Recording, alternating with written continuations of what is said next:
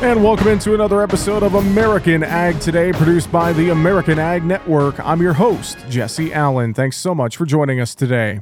As many farms and ag businesses across the U.S. struggle with labor shortages, one ag leader continues to push lawmakers on Capitol Hill to pass legislation that may offer a solution. Labor has quickly taken over as the number one challenge facing cooperatives and farmers.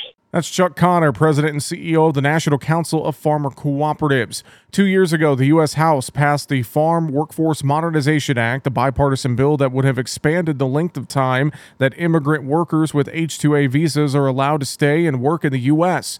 However, the Senate version of that bill, the Affordable and Secure Food Act of 2022, failed to pass late last year, which also killed the corresponding House bill. It didn't fail because of anything of substance. It failed because of controversy over border issues and just sort of the whole immigration space, not particularly targeted at farm labor. But we were sort of caught up in all of that. So we're going to be continuing to look for the opportunity when maybe that controversy is settled down a little bit and gives us the opportunity to come in and fix this H-2A program. Now, Connor says he's concerned that ongoing farm labor shortages will hurt the country's ag economy. You know, there aren't very many dairy barns in America today that can operate strictly on family labor. If you're having to hire virtually any labor today, about the only option for you is to look potentially at foreign labor coming in. And with the current challenges that we face in the H-2A program, for many, that's just not an option. And he adds that the National Council of Farmer Cooperatives is continuing to push lawmakers on Capitol Hill to revisit and pass legislation to expand the H-2A visa work program. For all practical purposes, it is the only solution for co-ops, the only solution for farmers going forward. And we've got to figure out a way to make it an option going forward if we are to continue to provide the food and fiber for America in the manner in which they've become quite accustomed to. And once again, that's Chuck Connor, President and CEO of the National Council of Farmer Cooperatives.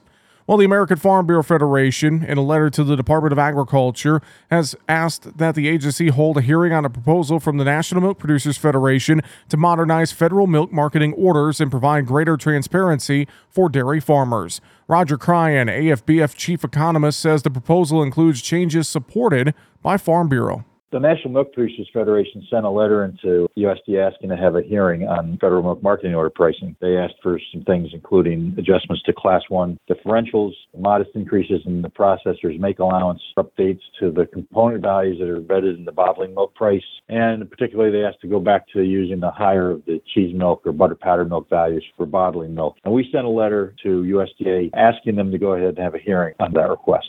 While AFBF supports the NMPF proposal, Cryan says Farm Bureau would like USDA to go even further to promote a pricing system fair to all dairy farmers. One issue is on the make allowance. They're just asking for an increase. We think it's really important that any make allowance increase should be based on a survey of processors' costs, which can be mandatory and audited by USDA.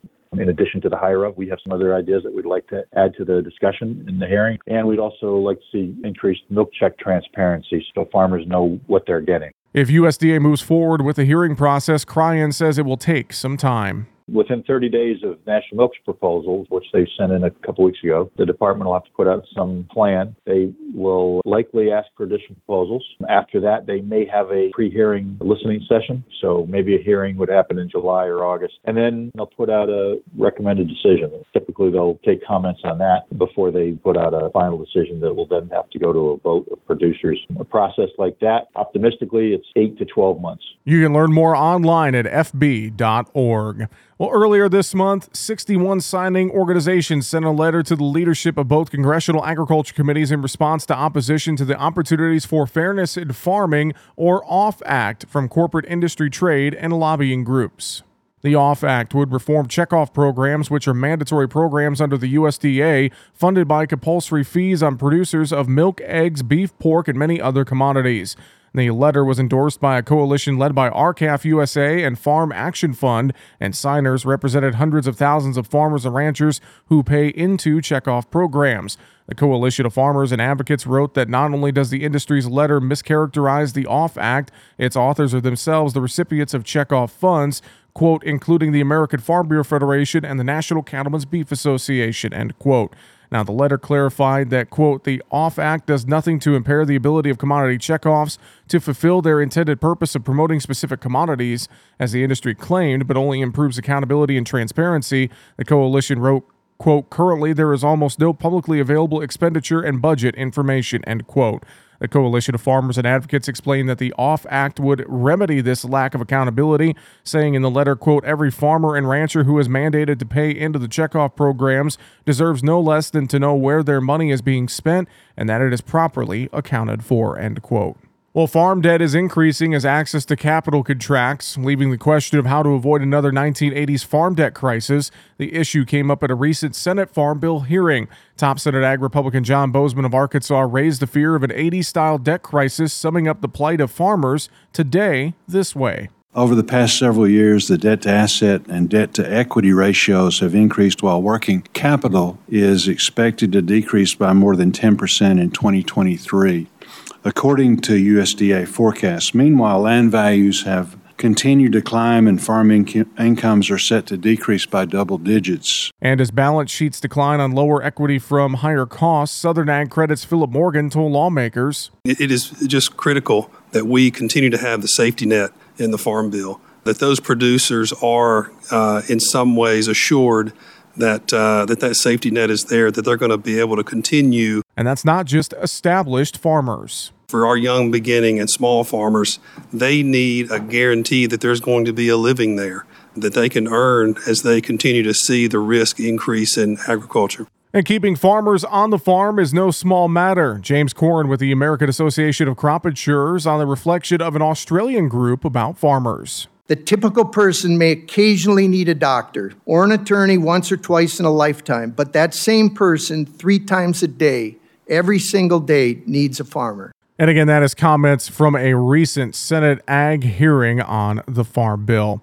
Well, finally, here on American Ag Today, fresh-cut flowers and plants are popular gifts for special occasions, such as the recently passed Mother's Day. While many bouquets contain flowers grown in countries where cool, wet climates have historically favored production. In 2022, the United States imported nearly $3.3 billion of cut flowers, plants, and nursery stock products from 81 countries, according to USDA's Economic Research Service. Imports of fresh-cut roses total more than $800 million, while other fresh-cut flowers were valued at a combined $1.1 billion. Live plant imports were valued at nearly $860 million, and imports of other nursery stock products such as bulbs and greenery were valued at $492 million.